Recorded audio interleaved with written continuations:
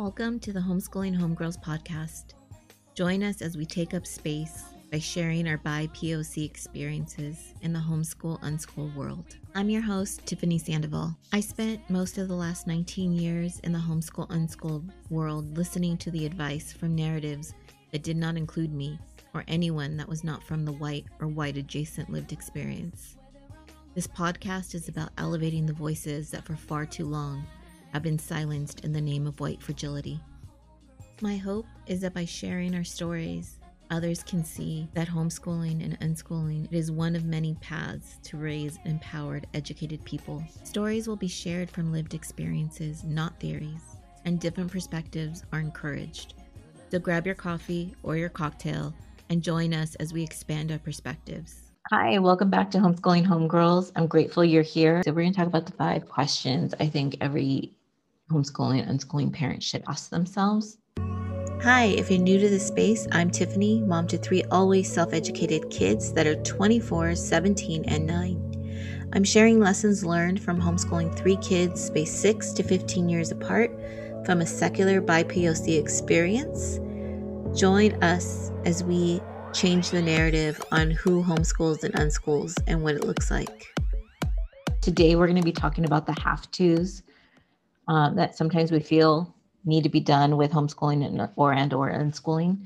The have-tos that we feel like we have to do because of what the podcasts say and the blogs say and the YouTube channels say, and all your friends out there doing their things, Instagram life. And we're just going to really get into it. So join us for the conversation. I'm going to start off by sharing our experience. We have radically unschooled. And if you've listened to any of the podcasts before, any of the videos, you know that it was from a colonized perspective is what we did. Midway through raising our middle kid, that changed because I started listening to BIPOC perspectives on homeschooling and unschooling. The difference between listening to a colonized perspective and a decolonized perspective for me has been a more authentic way of self-educating our kids, and one that does no harm. Because listening from the colonized perspective for me did a lot of harm to both relationship and my kids' education process and my deschooling process. So I wanted to put that out there and share. If you are a parent and you're doing all the things that all the blogs and YouTube and your homeschool circle says to do and it's not working, it's probably because it's coming from a colonized perspective. And so I want to share our experience to put at ease anybody who feels like they're not equipped or they're going to mess up. Okay, there's always 5 questions when I'm talking to new homeschooling or unschooling parents that I think that are really good ways to take inventory where you're at in your journey. The questions, the first one is, what's your definition of success? Because we all want our kids to be successful in life, no matter what route you're taking. But your definition may be very different from either the other parent or your kid's definition. And that really drives the expectation of learning, of how you're going to want your kid to learn or expect your kid to learn. And how you're going to benchmark if it's working or not. A lot of people start unschooling and say, oh, well, it didn't work. But they went into it with the expectation that their kids were going to learn the way they learn, or the way that they could go to a family event or with their friends and compare their kids to their accolades. And usually that's not the case. I think when you, just from our experience of raising 3 kids who have never gone to school,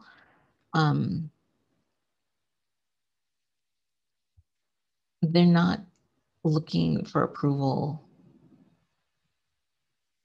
in the same way kids who are taught at a very young age to get good grades, to get your teacher to like you, are looking for approval. I mean, yes, they're always looking for their parent approval to some extent, and that's a kind of fine line you got to walk, especially if you have kids that are very different from you.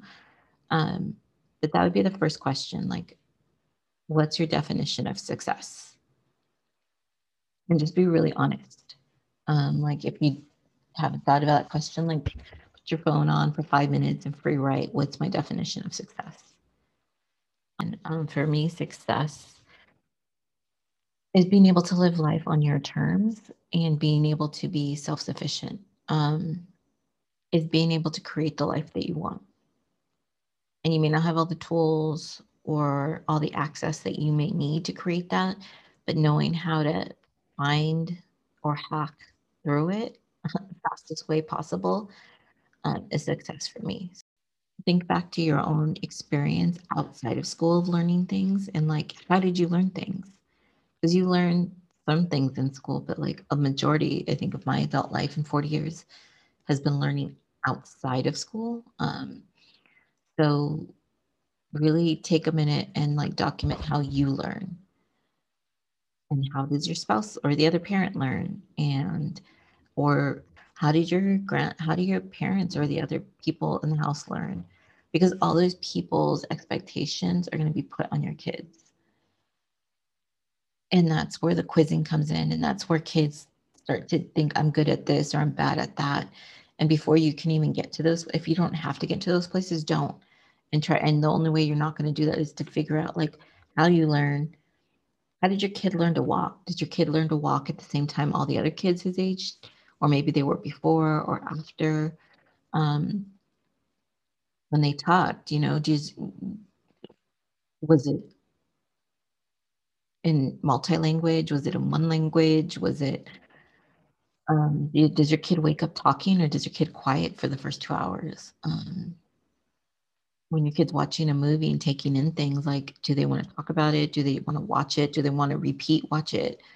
All of those things are ways that they're showing you how they're learning before they're expected to learn. And those give you a really good gauge on what's probably going to be helpful to your kid. What that looks like for me is I'm a trier. I like to try a lot of things. But before I try, I like to have everything outlined and documented and color coded. And then I do all that and I throw it out the window and go try anyway. And that has always been my process. It's a long way of getting somewhere sometimes. And sometimes all that planning and color coding and binder creation actually is useful for something else. But that is my process. My husband's process, it looks very different. It's very linear. It's very logical. Mine isn't always logical. Mine, I jump into 20 things, and then from those 20 things, I grab 5 and I try to piece it all together. And so that's what learning looks like for me. I could see that in each of my kids. My oldest is very creative, and so her learning process has to do with a lot of creation, which for me was someone very Excel driven, spreadsheet driven. My creativity looks very different. So it was something I had to learn how to get out of the way of, and not have an opinion on, because she needed her process before I could jump in. And that was a lesson learned. With my middle kid, he is everything touches, so very unit study orientated kind of learning. He sometimes wants help with structure and just kind of ordering things in a certain way, because then it can kind of feel too chaotic. My last one is so much like me. We're kind of the same way. He's a doer and a trier, and wants a little input, and gets frustrated super easy like I do. So he's kind of easier for me to understand, but it's very easy for me to push his buttons because we're so much the same. Okay, third question. Take inventory of your fears. What are you most fearful of? Are you fearful that you're taking away opportunities from your kids because you're not giving them the same route that other kids in traditional education systems are getting? Are you fearful that you're not well equipped to handle certain topics or subjects? Or do you fear that maybe you weren't raised with the best tools? Like I wasn't. I was raised in a lot of trauma. And so that was one of the fears I brought into homeschooling and being around my kids all the time. Like, how am I going to handle being frustrated? How am I going to handle um, being around them all the time? those were my fears were a little different than when I would go to homeschooling or unschooling conferences and everybody was talking about curriculum and learning, and I was just fearing more basic needs. Because of my trauma, I wanted my kids to feel enough, like they didn't have to do or meet expectation to be enough. And there was no one telling them they were good or bad, or I really wanted them to feel whole. And I think I felt like the best way of doing that was allowing them to be themselves. And I believe that, although I'm not religious in any way, that we are all born exactly who we're supposed to be. It's everything else that gets in our way and gives us an opinion of ourselves instead of us being able to formulate our own opinion about ourselves. So that was my big fear. And I would really encourage you to like take an inventory of all the fears you have, because for me, being able to see them in black and white and then find solution to those fears really kind of ease that part of me. The most important of the questions is why. Why are you doing this? Because you didn't have to, unless you were forced into it because you tried the traditional route and your kid it didn't work. But and even then, there's other options. So if you chose this route, you did it for a reason. Why? What is it? And have that somewhere that you can read sometimes, because when you're frustrated or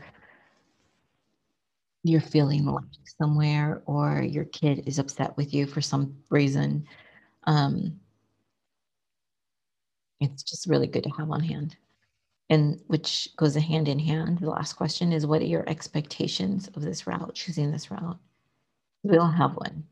And I think it's easier to be honest with it now because, again, just like your fears and just like your definition of success and your definition of learning, all of that ties into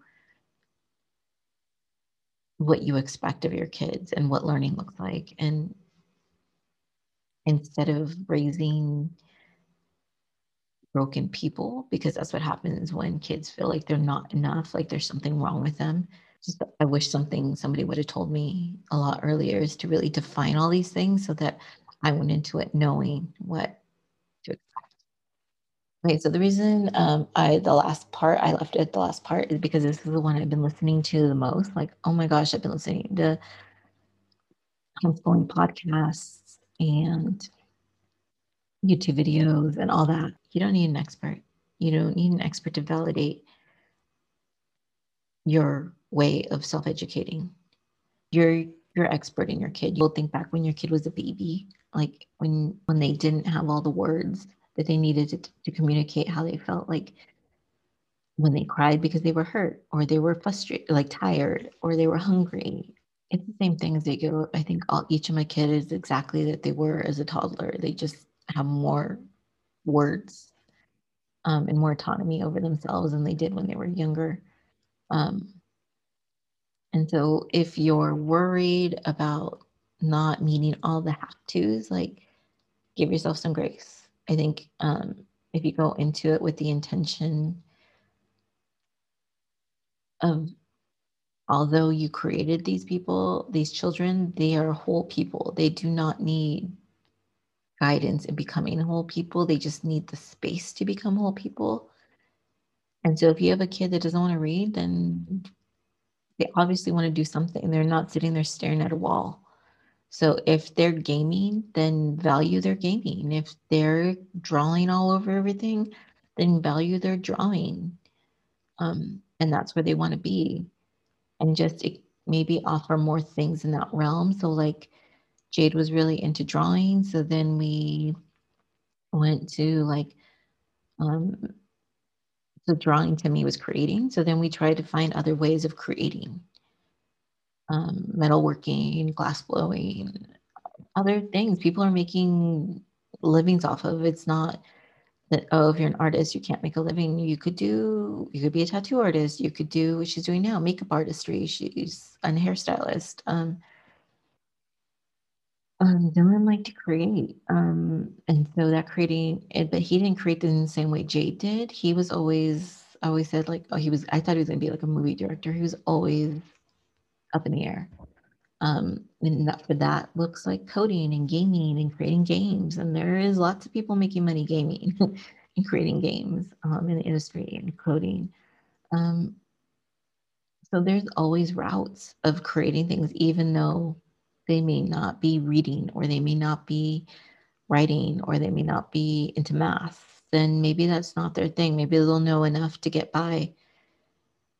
And the thing is, like, if they do nothing and when they're an adult, they want to all of a sudden do it, then they can learn it so much faster because one, it's self-initiated, and two, they have so many more building blocks they can connect together to get them to what they need to get done. I hope that puts at ease anybody who is on the fence about choosing to maybe create their own path and not hitting all the have tos or feeling overwhelmed by all the have tos. Like, take a deep breath, and it's like your journey is going to look different than anybody else's. And if you need, or the other parent needs, like, there has to be math and there has to be English and there has to be all the subjects, then that's the way it looks for you, and that's your family and that's what works. And I just always encourage people that sometimes when you're choosing this route, it's hard to listen to yourself and follow that inner voice. And like, if you're starting from the beginning, just know that you're the example to your kids. And if you're starting with your kid almost done with, off into the adult world, then that's great too. There's more time to for them to hear themselves without all the noise. Thank you for sharing space with me. The purpose of this space is to join others in creating community and expanding who homeschools and unschools and what it looks like. Join us next Monday. We're going to talk about what it's like planning our unschool year. Thanks for kicking it with us today. Want to talk about homeschooling and unschooling in between episodes? Follow us on Instagram at Homeschooling Homegirls. Enjoy the process of raising empowered people. You got this.